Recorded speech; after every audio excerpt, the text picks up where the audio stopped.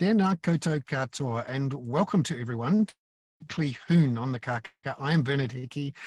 I'm calling you from the Kaka in a Dannevirke parking lot.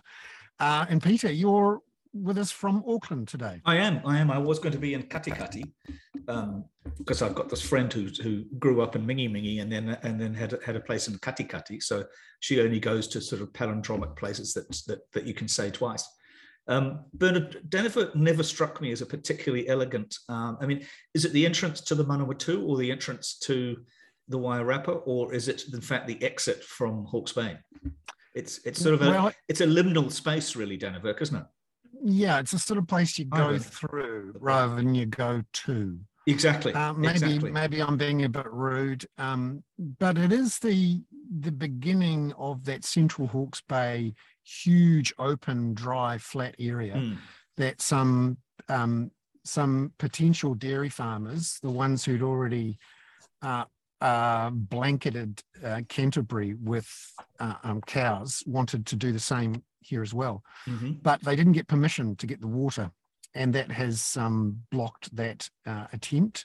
And the rivers will be slightly cleaner. It's quite interesting. I have some connections to that part of the world, and I have a letter somewhere from my grandmother written in the 1890s about taking a train from Hawke's Bay down to Palmerston North through Dannevirke, and describing the unbelievable burnt out forests and the forest clearing that was going on there, and the whole place just smelling of kind of the whole, for mile after mile of kind of standing charcoal and trees. Yeah, no, which we love, of course, because we created a green and pleasant civilized land out of it. Yeah. And now we need to replant it again. That's the thing we need to do. Yeah. Robert, thank you very much for joining us. One other thing on Bernard. Another anecdote on Dannevirke. Hello, Robert. You know about the Norwegians, right? They started off Dannevirke, right? It's a very civilized place. And you can get some very nice Nordic sweaters there as well. Yeah, although there'd be a few Norwegians in Dannevirke who might have thought, maybe we should have stayed in Norway because we'd be richer. Exactly, they would. Mind you, then they'd all have to worry about being invaded by the Russians, perhaps. Robert, it's good really segue. Good to see. Now, speaking of Norway segues and Robert, shall we bring Robert in rather than on Liz Truss? Because otherwise he'll just do his usual thing and think he can talk about housing, lettuces, and Liz Truss instead of his Have you heard the lettuces speech? Yes. Have you heard the lettuces victory speech? No, I haven't. This is the thing about the Brits and political drama, is they really do the humor well. And Twitter has actually been a fun place to be in the last couple of days. Yeah, but of course from one of the Rest is Politics podcasts that I thought, the editor of The Economist, who was the wonderfully named and very glamorous Zanny Minton Beddoes, wrote to Rory Stewart and Alistair Campbell and said, please would you remind people that the lettuce line first came from The Economist, and that the Daily Star may have gone one step further to have the actual lettuce, but they came up with the lettuce, which I put that in my newsletter last week, and it was bloody funny. Oh yeah, and the Daily Star did a really good job. So the lettuce was the winner, and so they had a party. There was a disco ball. It was great. 69p lettuce from Tesco. Now, another segue here, Robert. The Shetland Islands today has had its internet cable or cables to the rest of the UK snipped. That reminds me very much of, I'm not going to talk to a bunch of, mid-50s men about snipping, of course, but it reminded me rather of the snipping off of the cable between Svalbard and the rest of Norway. And it does seem a remarkable coincidence that only the other day, Vladimir Putin said, do be careful of your underwater infrastructure. Yes, and Vladimir Putin has a zero-sum view of the world, and he believes that Britain is very weak at the moment. It's not so long ago, I think it was 2017, when the outgoing Russian ambassador to London said after Brexit that we've now left you on your knees. And of course, Britain has been a major supporter of Ukraine in resisting Russian aggression, to be fair, and has made, I think, second biggest contribution after the Americans. So the Russians may perceive this is a good time to pick on a perceived adversary, particularly with, a lame duck government. But I think also they've been very angry about British support for the Ukrainian government. Well, it's a possibility. Did you notice the rather good Dmitry Medvedev, who is, I think, the chairman of the Russian Security Council now, having been president, and who's been rather strong in his language about Ukrainians, said, "Bye-bye, Liz, trust Liz, congrats to the lettuce." Yeah. Well, Medvedev is a good cheerleader of sorts or condemner, but, I think he's a lot of fear stalking the Russian political scene at the moment because the boss is in trouble. Yes. And one other sort of critical point Bernard and I were talking about before we came on, the risk of accidents. And did you notice that Ben Wallace, the British Defence Secretary, talked about an AWACS, a British AWACS plane over the Black Sea encountering 2 Sukhois, one of which released a missile. Now, what was interesting about it to me is it was unclear exactly what released meant. I mean, did it just fall out of the plane and land in Romania's territory or somewhere? And it was also beyond visual. Oops. I wonder what Russian is for oops. Yeah. Well, I think somebody will probably tell us this. But I mean, we're all a bit worried, I think, about the risks of accidental escalation here. Whether the Shetlands thing might just be a trawler digging it up. It does seem a little bit too coincidental. Whether an unarmed surveillance plane being having a missile pointed at it is a little risky. There's always what Karl von Clausewitz called the fog of war or fog of conflict. It's an ever-present, inadvertent conflict is a possibility. But of course, the person who can really close this down is Vladimir Putin. He can end this madness by withdrawing his invading troops. And while those troops are there, there's always the possibility of miscalculation, as you rightly allude to, Peter. And what about, there's also been quite a lot of speculation. I mean, we've seen the Russians pulling people out of Kherson. We've seen General Armageddon saying that he's expecting an attack from the Ukrainians. Apparently, it's quite common for the Ukrainians have also imposed a bit of a media blackout in that area. They have, yeah. That's often presaged a bit of action. I mean, what do you think's the time frame at the moment? Speaking as a noted military analyst. Well, I've always been optimistic that the Ukrainians would take Kherson. Is another disturbing development, though. In the last few hours, President Zelensky has made a speech, I think about 4 hours ago, in which he alluded to the possibility of a Russian false flag operation around the Kakhovka hydroelectric dam. And that does make some sense because it would be a good way of sort of covering the tracks while the Russians retreat. Because creating a great flood. It would cause a great flood. It would slow the Ukrainian momentum down. It would affect Kherson. But of course, it would affect Russian troops there as well. But it would also cause big problems about the Zaporizhzhia nuclear power plant. Zaporizhzhia. Yeah, that's the one.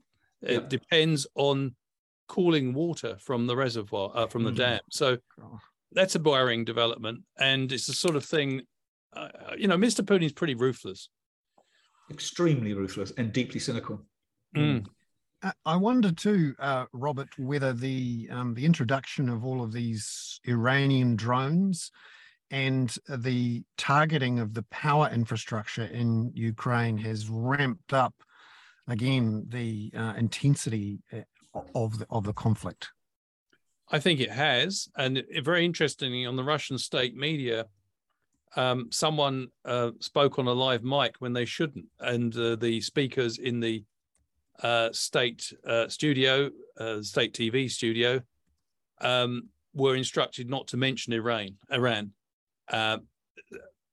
where they got all these drones from, of course. And of course, Iran have confirmed that they've also signed a deal to send not as well as putting these so-called kamikaze drones in place. They've also signed a deal to send missiles to Russia. Which have they confirmed it, or have the Americans confirmed that? Because the Americans have also come out this afternoon confirming that there are Iranians on the ground teaching the Russians how to use these. Yeah, which could be precarious for them, by the way. It's interesting to me that the when we call them kamikaze drones, but Shaheed, the name of them, is the Arabic word for martyr. Yeah. Of course, the Iranians and the Russians worked together in propping up President Assad.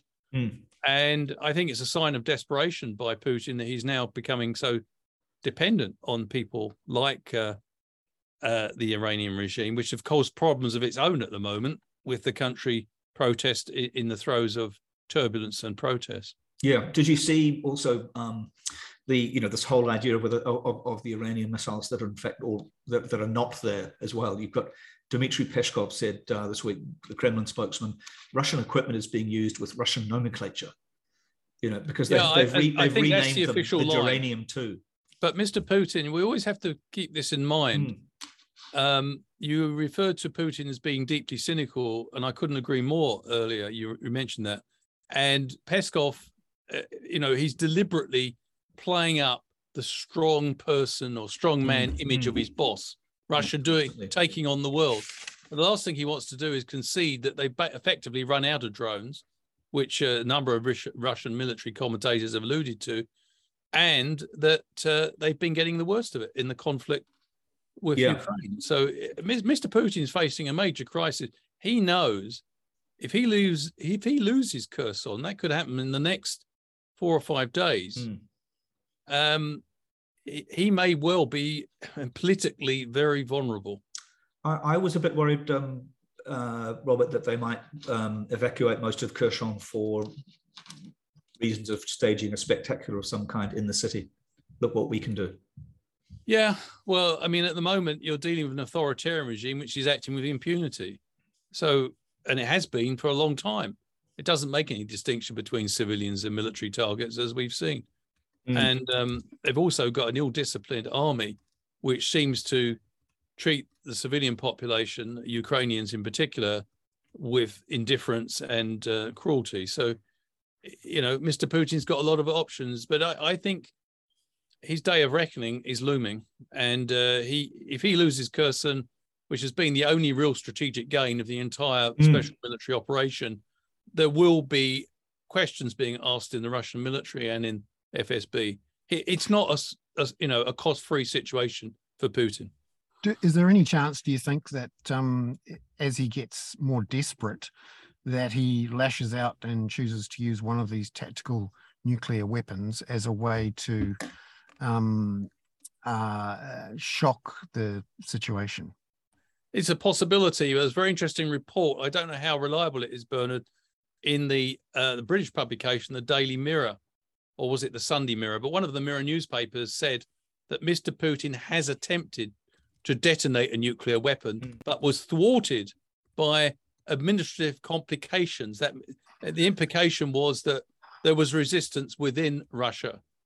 And that I don't know how true that story is, but I don't think Mr. Putin will be free to launch a tactical nuclear weapon. The Chinese have told him it's absolutely end of the game as far as they're concerned if he does that.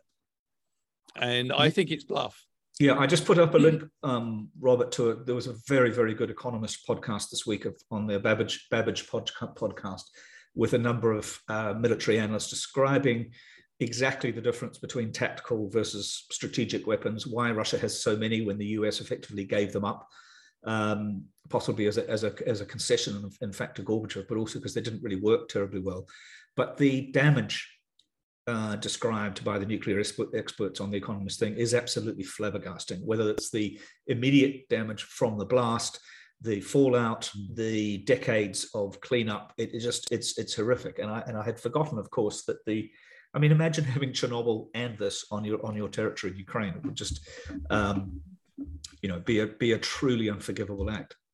You mentioned Sorry. You mentioned, Robert, Iran, and obviously there's civil unrest in Iran going on at the moment. It's hard to tell exactly how serious it is or whether it's a threat to the regime, which of course is now tied up with Russia in Ukraine. Yeah. What are the risks here that Iran, that we have some sort of massive civil problems in Iran at the same time as not too far away. It's a real mess in Ukraine. I think there's real problems for the Iranian regime. I think they're in deep trouble. And the reason I say that is because 60% of Iran's 80 million population are 30 and under. And this despite brutal attempts to suppress the protests, they've grown. And I think this act of growth, despite the repression, has actually boosted the confidence of the protesters. They're fully aware that many people have been killed, more than 100 apparently so 222 according, or 23 now, I think, according to the BBC Persian service. Right. Yeah, so it's so interesting because it's number. Really hard to get decent information out of it. But I do think this uprising led by women has a deep constituency, has deep roots in Iran, because many people have forgotten that many women supported the overthrow of the Shah of Iran on the basis that they wouldn't have to be burdened by having to wear hijab.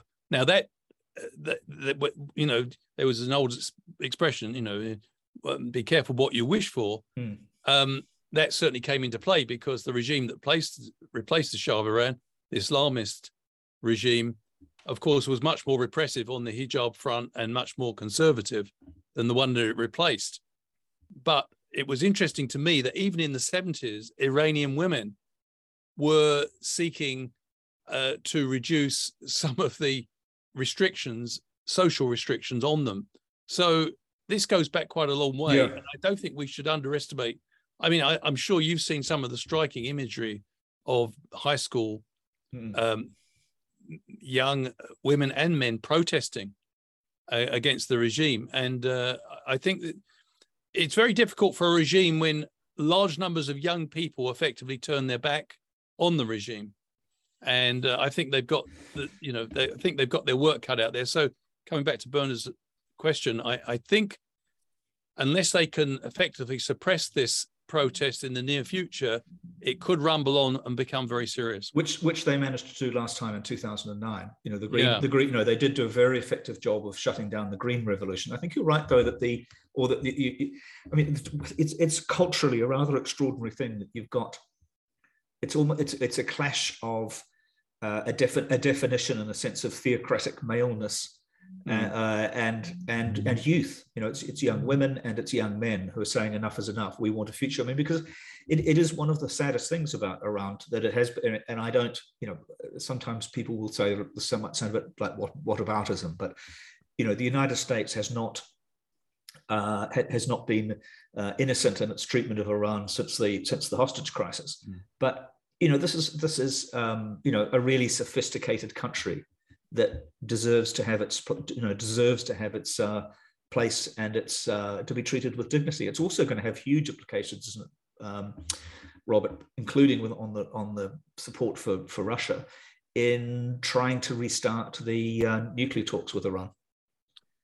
And the thing that really strikes me, Peter, is that in a sense the leadership, the theocratic government in Iran, may be actually taking a political risk in backing Russia while these protests are going on, because it's no secret that Russia has, you know, had quite, under Mr. Putin's leadership, has been very conservative and has, you know, pushed through anti-gay legislation and restrictive legislation, dealt with Pussy Riot, you know, this protest very brutally.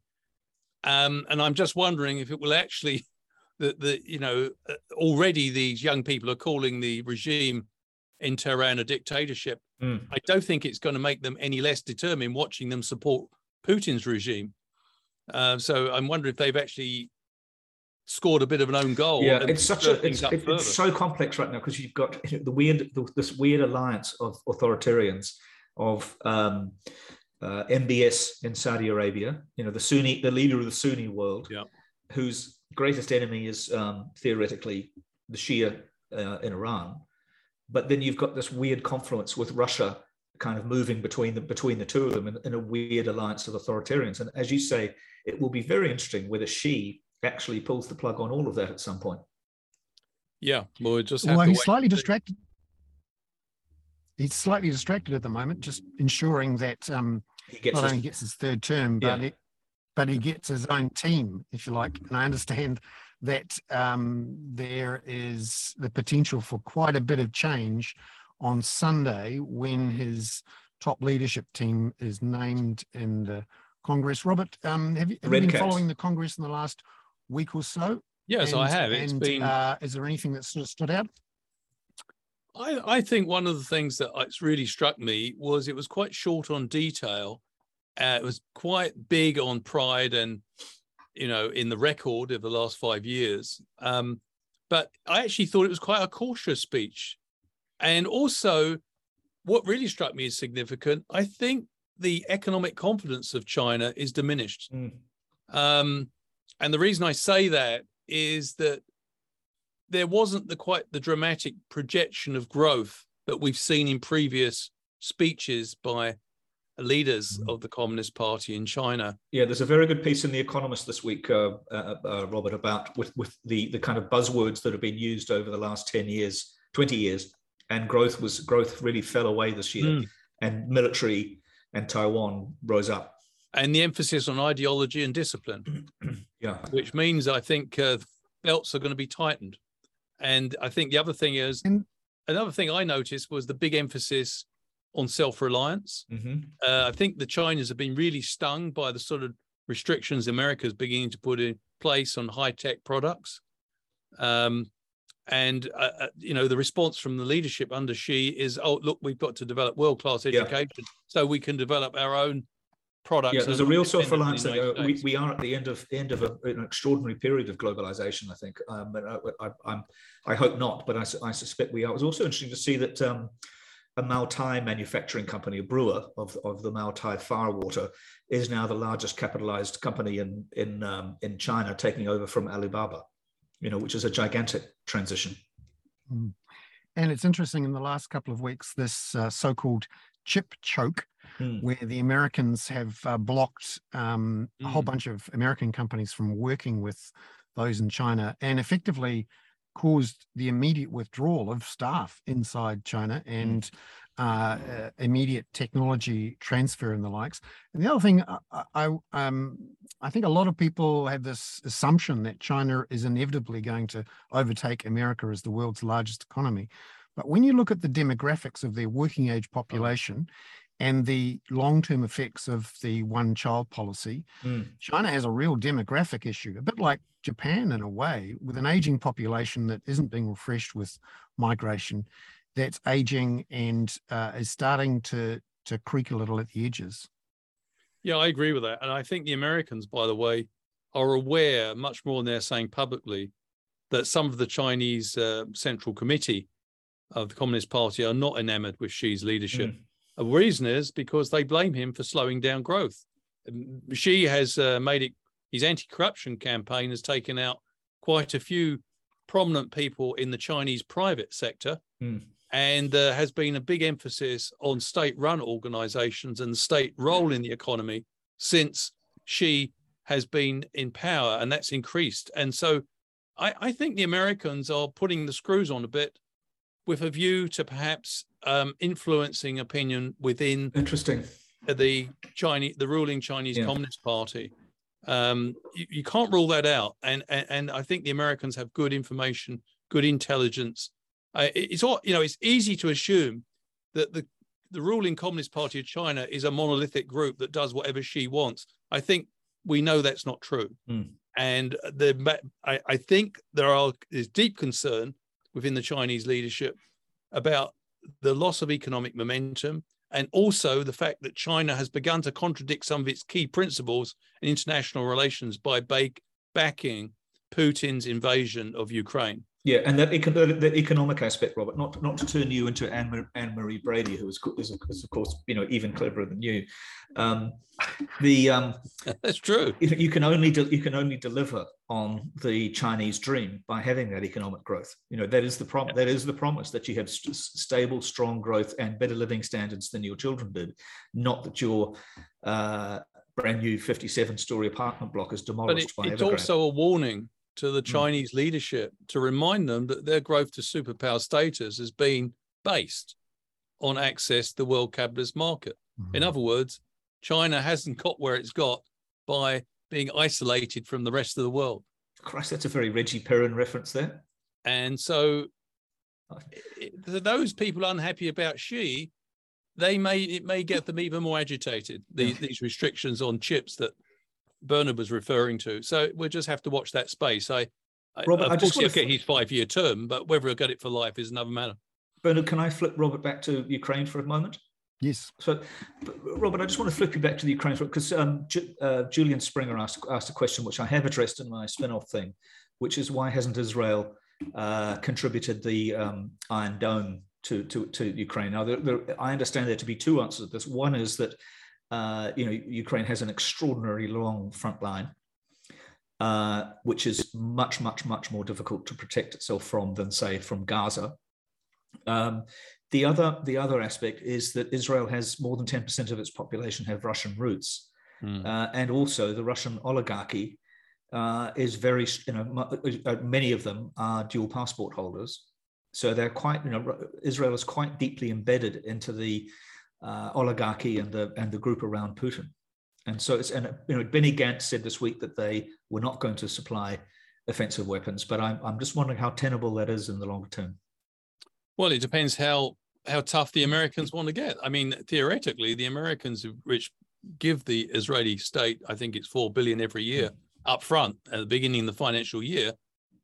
If they wanted to play hardball, they could say something like, "Oh, we're going to reconsider that." But I don't think the domestic political process in the United States would allow that.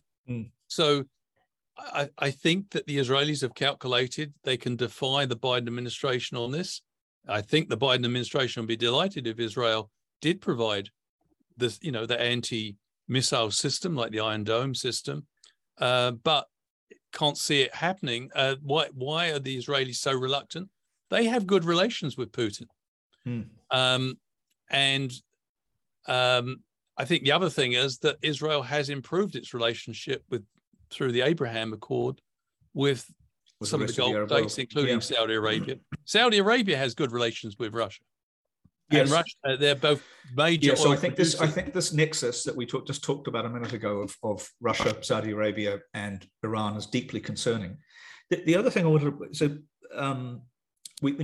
apart from looking ahead to a possibly very dangerous weekend around Kherson and that threat against the hydroelectric place,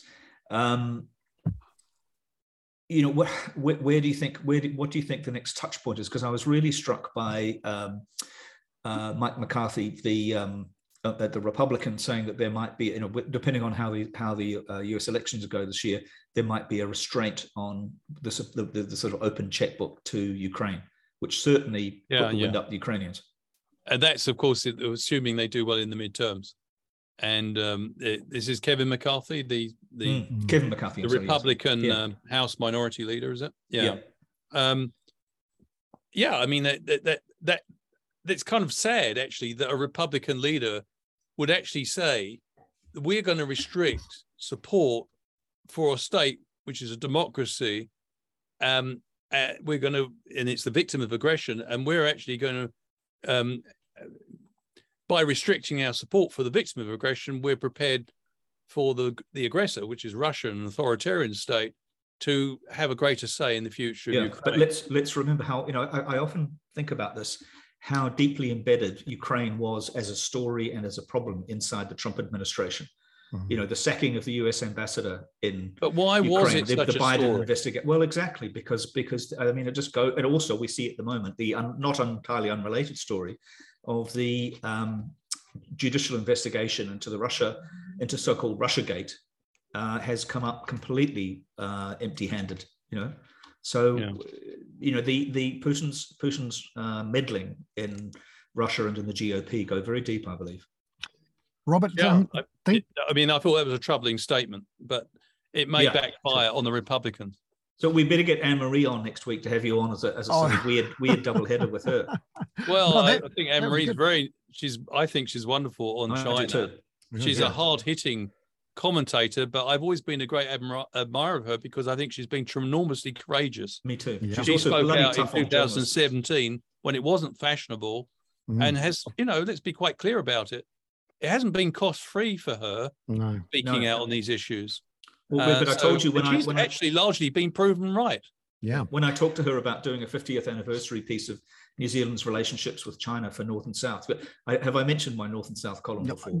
Good on you. Thanks, by the way, to the contacts he gave me, Robert, for the guys in Victoria. I have talked to them, but she said to me at that time, Jesus Christ, I hope it's not just some boring piece about the 50 years since New Zealand opened its embassy. And I said, good Lord, of course it won't be boring. All right. I just wanted to say thank you very much, Robert, for You're coming very welcome. in. Thank you, Robert. But we never spoke about Liz Truss. Well, if you stay that's on, because we the will lettuce one, I forgot. If you stay on, we will. You're most welcome to stay on in the background. The lettuce one. We'd like to welcome to the Hoon today, for the first time, Kelvin Davidson, who is the Chief Property Economist for CoreLogic. Hi, Kelvin, thank you very much. I don't think we've met before. I'm Peter Bale. I'm Bernard's sidekick. Actually, Robert is Bernard's sidekick now. But Peter's in Auckland, Robert's in Dunedin. I'm in Dannevirke, and it looks like you're somewhere safe. It's great to see you. Thank you very much. This week, a big one for our own economy and the outlook for interest rates, with our CPI inflation number coming in at 7.2%, coming in hot, as they say, more than the 6.5% or so that most economists had predicted around about. What did you think of the inflation figures this week, Kelvin? Yeah, well, I mean, a bit of a surprise, especially compared to that consensus view of sort of 6.5. I think, we don't necessarily forecast the CPI, but, internally we were chatting beforehand, and we just got the sense that there was a higher than normal probability that those numbers would actually be wrong. I just had a hunch there was going to be a surprise this time. It was either going to be, in the fives for some crazy reason, or that it could be pretty close to where it was. And, in hindsight, I mean, it's easy to say in hindsight, but, petrol prices, okay, they came off a bit sort of month on month, but still a lot higher than a year ago. And keep in mind that inflation's annual. Airfares are up, the currency's down, adding some imported inflation, construction costs still up a lot. So, yeah, it felt like there was scope for a surprise either way. And actually it came in pretty close to where it was. So, and of course that kicked off the bank economists racing to increase the OCR forecasts. Yeah, so quite a shock for the market, but also the economists who've ratcheted up their forecast for the official cash rate peak next year to, in some cases, over 5%. How has that flowed through? Because obviously the swaps market moved as well. How is that starting to flow through into the mortgage market? Yeah, we've already seen, I think a couple of banks have already increased rates in response. I think one of the banks even increased rates in advance. So it's hard to know whether they're sort of trying to get ahead of the curve or they're reacting. Either way, a lot of banks are increasing mortgage rates now, and you're looking at, pretty typical sort of 1 year high equity fixed rate of 6%. So, pretty chunky change. I think, this whole refinancing wave has been a big theme for a long time now. And I sort of look at it in two ways at the moment. There's still a lot of people on fixed rates and due to reprice in the next 12 months, still about 45%. But go back a year ago and it was 70%. So actually that sort of wave hit, people are working through it. And, so far they seem to be adjusting. Unemployment's low, repayment problems at the banks are low. So there doesn't seem to have been undue stress. Now, easy for me to say sort of sitting here, and I'm sure people out there are some people struggling, but you've got to look at that and say, well, okay, we're sort of coping all right so far. Now, that 45% who are repricing the next 12 months will still be looking at a big change. And so that's still to come. But you sort of try to look at it a little bit positively, I suppose. One extra caveat to put across this is that, where do we get to that point? Because everyone says, well, serviceability has been tested. So, whatever happens to interest rates, people have been tested at 7.5%, 8%, whatever. So it's all good. Now, some have, but you could imagine, and it's very hard to prove this, to test this. You never quite know what serviceability rates were at any point in time. But there could be people who took out a 1 year fix at the end of last year who might have had a mortgage rate of 3%, let's say. They had already started to increase by then, maybe 4% even, who might have had a serviceability test rate of 7%. Now, when they come to reprice in the next couple of months, mortgage rates could be at that level. So that margin's getting pretty thin now. So there's a lot of I mean, sounds like an economist sitting on the fence saying there's trade-offs, but there are a lot of positives and negatives at the moment, and either way, people are paying more on their mortgages. What's your assessment about sort of strength of balance sheets and how willing or close the banks might be to tipping a few people into mortgagee sales? Because I'm always surprised, actually, in the last year or two, how low those mortgagee sale numbers are, not just relative to the last couple of years, but, back to 2009-10. Yeah, I mean, we record mortgagee sales each quarter. We sort of, we could look at them much more regularly than that, but feel like quarterly is a sort of reasonable time period to get an idea of trend. And I think in the last quarter, there's something like 20 mortgagee sales. Go back to the GFC, and there was something like 800 or 900 in a given quarter. So that's the sort of scale. Now, hard to know. It's a bit chicken and egg. I mean, attitudes may have changed over time. You really get a sense now that mortgagee sales are absolute last resort for both borrower and bank.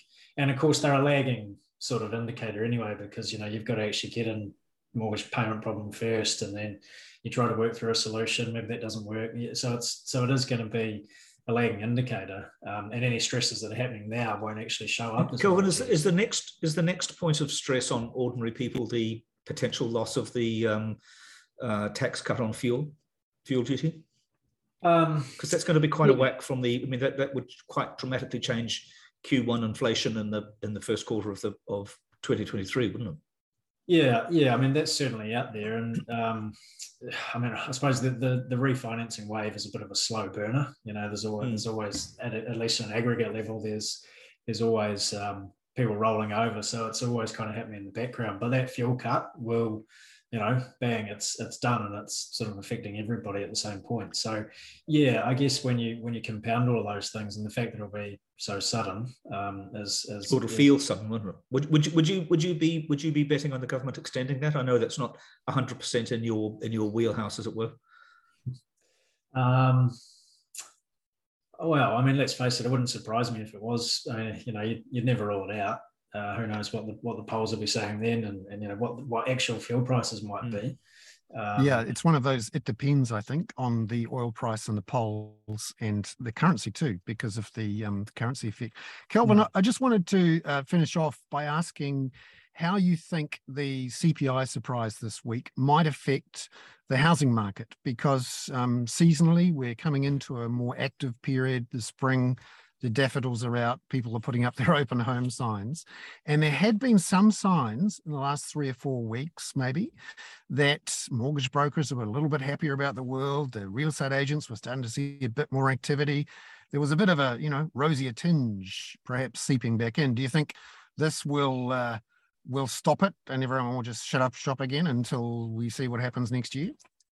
Yeah, I think you have to, and all else equal, higher inflation, higher official cash rate, higher mortgage rates, all else equal, it has to have a housing market impact. I mean, new borrowers simply can't get as much money.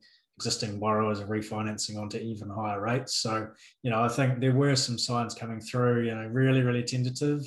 Some of the surveys on the ground in the housing market that people were starting to get a little bit more optimistic. I don't think anybody was really saying the falls are going to end overnight. But people were saying, okay, give it 3 or 6 months, get into the first half of next year, and perhaps things might be finding a floor. I think you've got to say, all else equal, that this latest development means that floor is pushed back, and or the downturn gets a little bit deeper. So, most people say now 15% peak to trough house price fall. Maybe you're looking at 20, and maybe it's not until the second half of next year that things flatten off. So, yeah, all else equal, that has to be the case. I think there's big support here. The big key is unemployment. If that turns around, then sort of all bets are off, I think. But provided unemployment stays low, it's I think we're still in this orderly correction. But we will see whether we get to that 20% number that the Reserve Bank talks about, and I suspect too in the next year we're getting into a political hotter zone where people start to hold off on decisions, waiting to see who's going to be in government, particularly with the potential for a change of government. Kelvin, thank you so much for coming on. I'll let you get off on your weekend. I really appreciate your time tonight. Okay, all the best. Enjoyed it. Thank you. Thank you. Thank you. All right. And now we have a chance, Peter, to dive into the lettuce. Yeah. Well, the Liz Truss. Yeah. I mean, it's just. I must admit, when I saw Suella Braverman, the Home Secretary, for about 9 seconds, talk in Parliament the other day about the tofu eating, Guardian reading workerati, I thought it must have been written by a sketch writer, because it was certainly written for a sketch writer. Yeah, I mean, you couldn't make it up. It's she's imploded. She's imploded. She's taken the government with her. But Boris is on his way back. Boris is on his way back from his latest holiday in the Caribbean. And according to Stephen Swinford from the Sunday Times, Boris says that it is in the national interest that he comes back and stands. It's pretty amazing, really. That national interest line, by the way, the chief correspondent for Bloomberg, a former chief economic and markets commentator for Bloomberg, a guy called John Authers, actually came out and said, well, talk about national interest. It'll be in the national interest for you not to come back. And there must be an awful lot of people in the financial markets who, you could argue were the victors here. The bond vigilantes effectively forced Liz Truss to back down on her Reagan-era tax cut ideas, and has left the Conservative Party potentially facing, a generation out of power if there happens to be an election anytime soon. Actually, I'm just thinking, you've been in and around that political scene for a long time. How do you think this is going to play out in terms of how long before we get an election? Because that was the first thing. Well, theoretically, there's 18 months to 2 years. There's not one due until early 2024. They will also be trying to avoid an election going into winter. And it's just, to call an election now would require them to have some sense of shame. And I think we've seen that they have absolutely no sense of shame whatsoever. And I had a sort of slightly alarming thought today about, because we haven't even seen yet Boris Johnson's resignation honours, the kinds of rat bags that he's going to reward with places in the House of Lords, because they're being vetted now, and so he may be able to come back. So and this is still, And then it occurred to me today that whether Liz Truss will have her own set of resignation honours, and will have Lord Kwarteng. It's astonishing. So this is a bit like Trump and his pardons at the end. Everyone they get you in the House of Lords. Exactly. It is a complete shit fight, as some MP said. In the bottom of that spin-off thing is a fabulous interview with a chap called Sir Charles Wheeler, who was a British MP who was interviewed in the Houses of Parliament and just said, "I'm livid. I hate my colleagues. They're all bastards." He didn't quite say bastards, but he said essentially, "I hope it was all worth it for you to get that ministerial red box." And it'll also be all the people like Suella Braverman will get £18,000 a year as a former minister added to her pension. But of course she does. But just it is pretty extraordinary that Liz is the shortest serving prime minister in history, including the one who died in office. Yeah. No, it's like watching because remember, this is Britain, where we still have those constitutional ties to the head of state. I did wonder at one point whether the new King Charles would actually. Well, dear oh dear, as we know, I wonder what he said that's today. That's a great line, isn't it? Isn't it? Oh. But I was also. I wasn't expecting you. So you made it. So the Tories have said the 1922 committee, which has organised this along with the chairman of the Conservative Party, any nominees are going to from the parliamentary party have to get more than 100 votes of their colleagues, and their nominations have to close on Monday evening. However, they've also said that they're going to open it to the party membership in online voting. Putin must be just absolutely rubbish. The Russian embassy in London will be getting it out. I mean, you can join. It was like, I don't know whether you remember Ed Miliband. Who, if you recall, David Cameron once said, you've got the choice of stability under the Conservatives or chaos under Ed Miliband, who was the Labour Party leader before Corbyn. But Ed Miliband laid the foundations for the total disaster of Corbyn by opening up the Labour Party membership. So millions of, thousands of Trotskyites, if we call them that, went into the Labour Party and delivered Jeremy Corbyn. And so the same sort of thing could happen now. It isn't just. I did see a wonderful statistic the other day today that 95% of the Conservative Party membership is a white. 39% of them, I think, are male, and most of them live in the southeast and London. It's just extraordinary. It's a stockbroker belt party now. Yeah, and both parties have become hostage to this extreme version of it's a type of British version of the American problem with gerrymandering, where essentially you carve up the democracy to the point where the only people you need to convince are your most extreme supporters.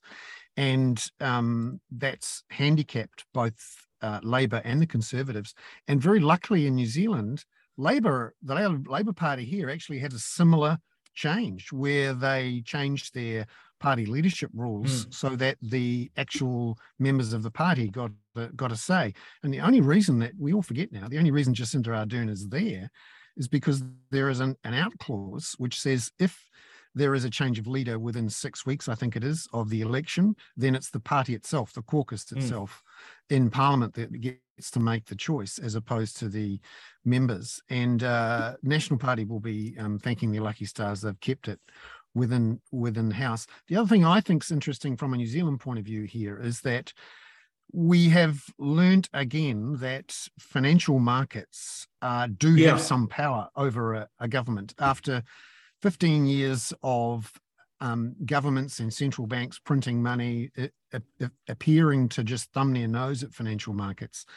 This time around, although Britain did have to get to 100% debt to GDP before it really started to kick in. Yeah. But essentially, it's not just the bond vigilantes upset that they didn't get their spending cuts along with their tax cuts. You've got to remember now that more than 30% of all the world's pension funds and investment funds are signed up to essentially ESG rules. So this says they will only invest in environmental, social, companies, and governance rules.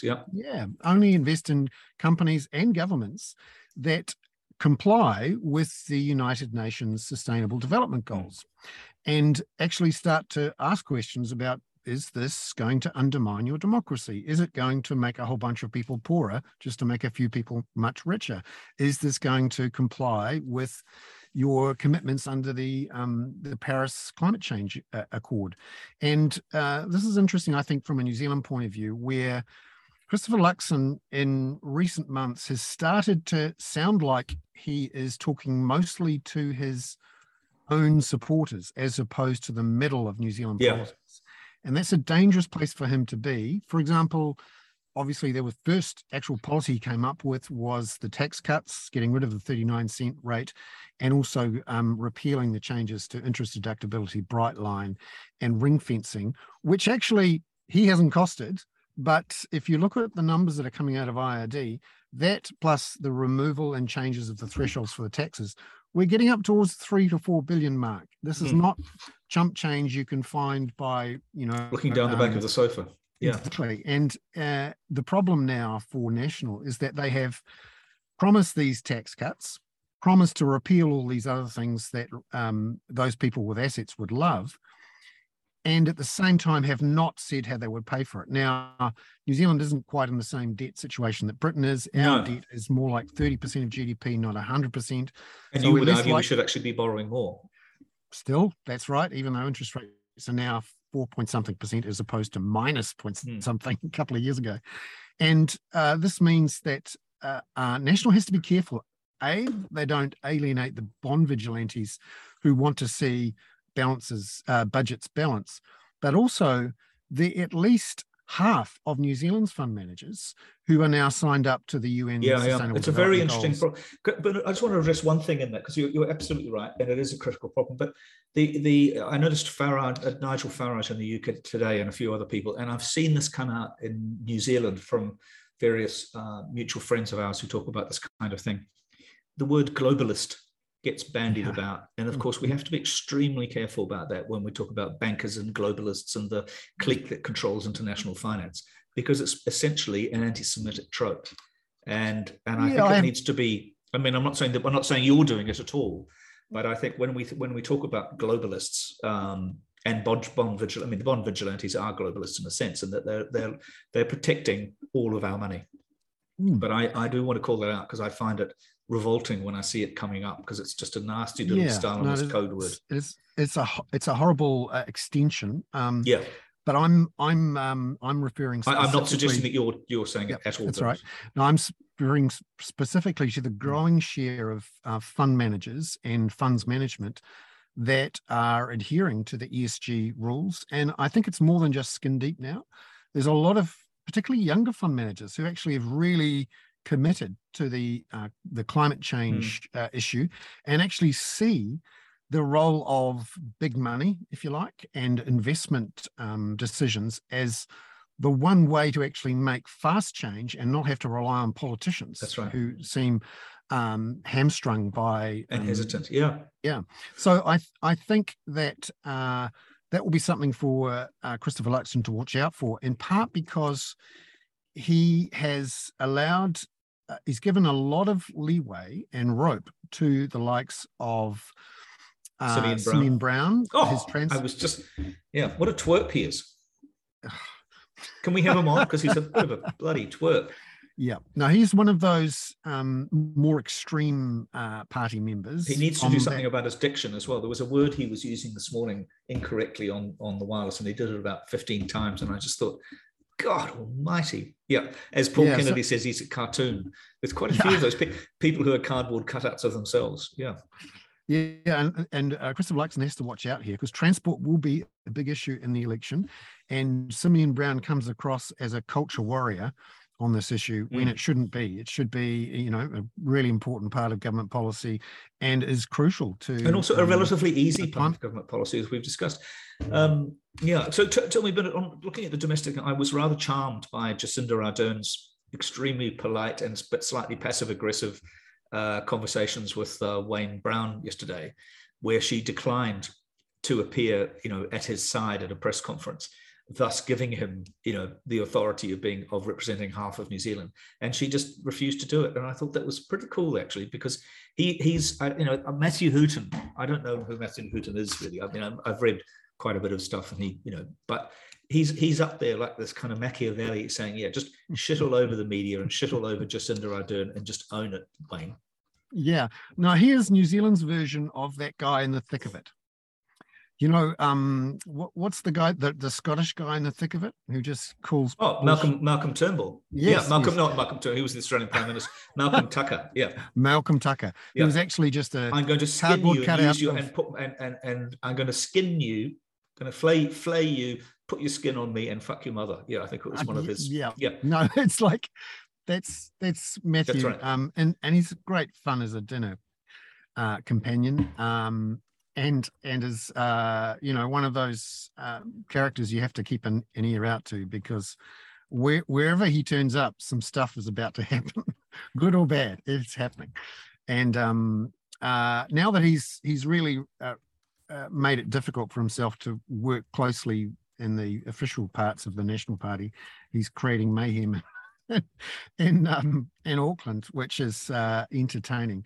We've got a couple of questions that have come in the Q&A. Thank you very much to Ben and to Peter. Ben asks the question, does the last, and I have to address this one because it's my team, does the last 2 weeks inflation announcement spell the end of hope for Team Transitory? Oh boy, Ben, this is a great question. What's Team Transitory? So this is the idea that the US Federal Reserve built up last year, that the inflation we were seeing was just a hiccup, that it would pass through the system quickly and we'd go back to our normal low inflation. Well, I think you were in Team Transitory too, Bernard. I think if we went back to some of our old podcasts, you'd be in there saying, oh, Jesus Christ, we're never going to get inflation coming back. Exactly. We did. Yeah. Well, I'm still in Team Transitory. It's just a long transition. And I'm really keen to argue this, and I'll make a point in a much more detailed, considered piece next week on what's actually happening with inflationary forces, particularly for producer price inputs. So the stuff at the beginning of the supply chain.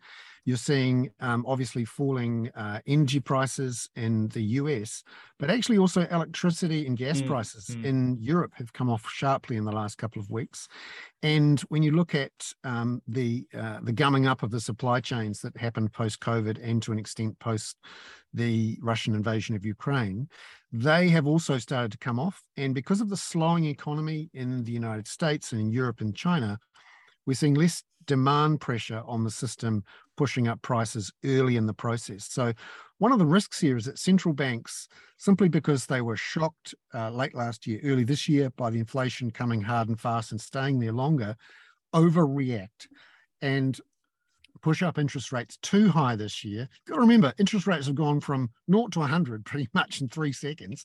They've actually, if you look at for example, the US 30-year mortgage rates, they've gone from under 3% to this week over 7% in the space of a year. That's the fastest monetary policy tightening we've had since 1979. Yeah, it's a definite screech of brakes, isn't it? And that is going to take inflationary pressure out of the economy. So, Ben, excellent question, and I am standing firm in team transitory. Bernard, that's big news. That's very big news. And I'm sticking with the program, but I realize it's going to be a long program. Okay, I just tweeted Bernard's joined Team Trans. Oh no, it's going to go off. I'll have to have. I included J.K. Rowling's Twitter handle in it. That's brilliant. Yeah, that's exactly what I need. So I'm hanging in there. Although it's clear now that we're going to see mortgage rates closer to 6% than the 5.5% peak that I saw, and that we'll see early next year whether the Reserve Bank has to stop things then. Because the big news from this week really is that the Reserve Bank on November the 23rd is very likely to do a 75 super bazooka hike in the official cash rate. And then a lot of people think they're going to do another 25 or 50 come February the 22nd.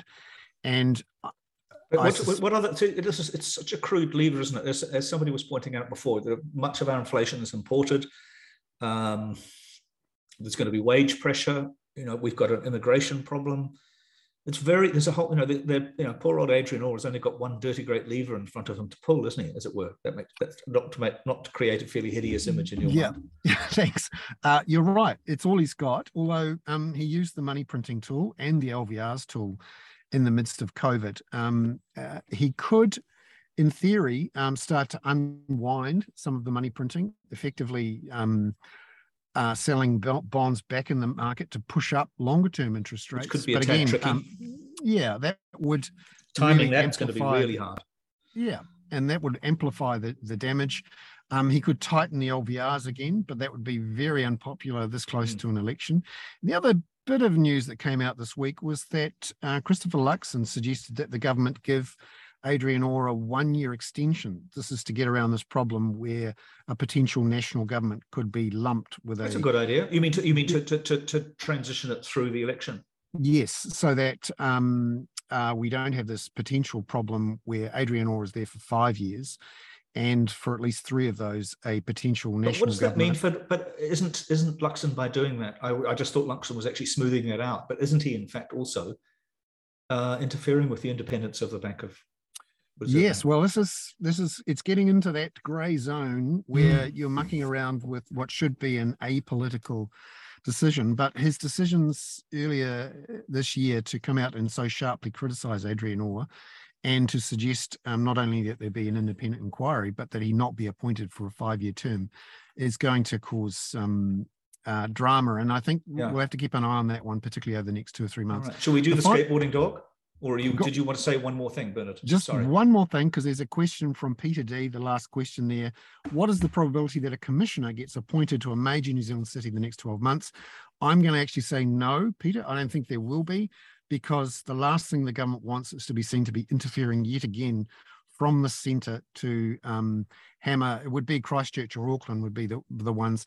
Wayne Brown is going to be allowed to hang himself on his own rope, and Phil Major on his own leg rope from a surfboard. Good idea. Yeah, well, that's it. And I think Jacinda Ardern's very softly approach this week is an indicator that they do not want to be seen as interfering and are being centralist. All right, again. shall I do the skateboarding dog? Yes, go for it. And we're going to go out with a video. So have a lovely time in Dannevirke and places north. I'm going to take over the thing. Here we go. Ka kite anō, everyone.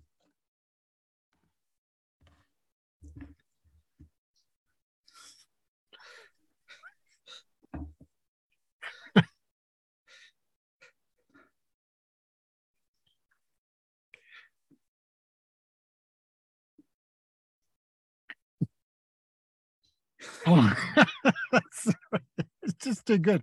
It's like Monty Python with a pan. With Poms. See you later, Bernard. See you Thank later. you, everybody. Bye-bye. Cheers. Bye-bye.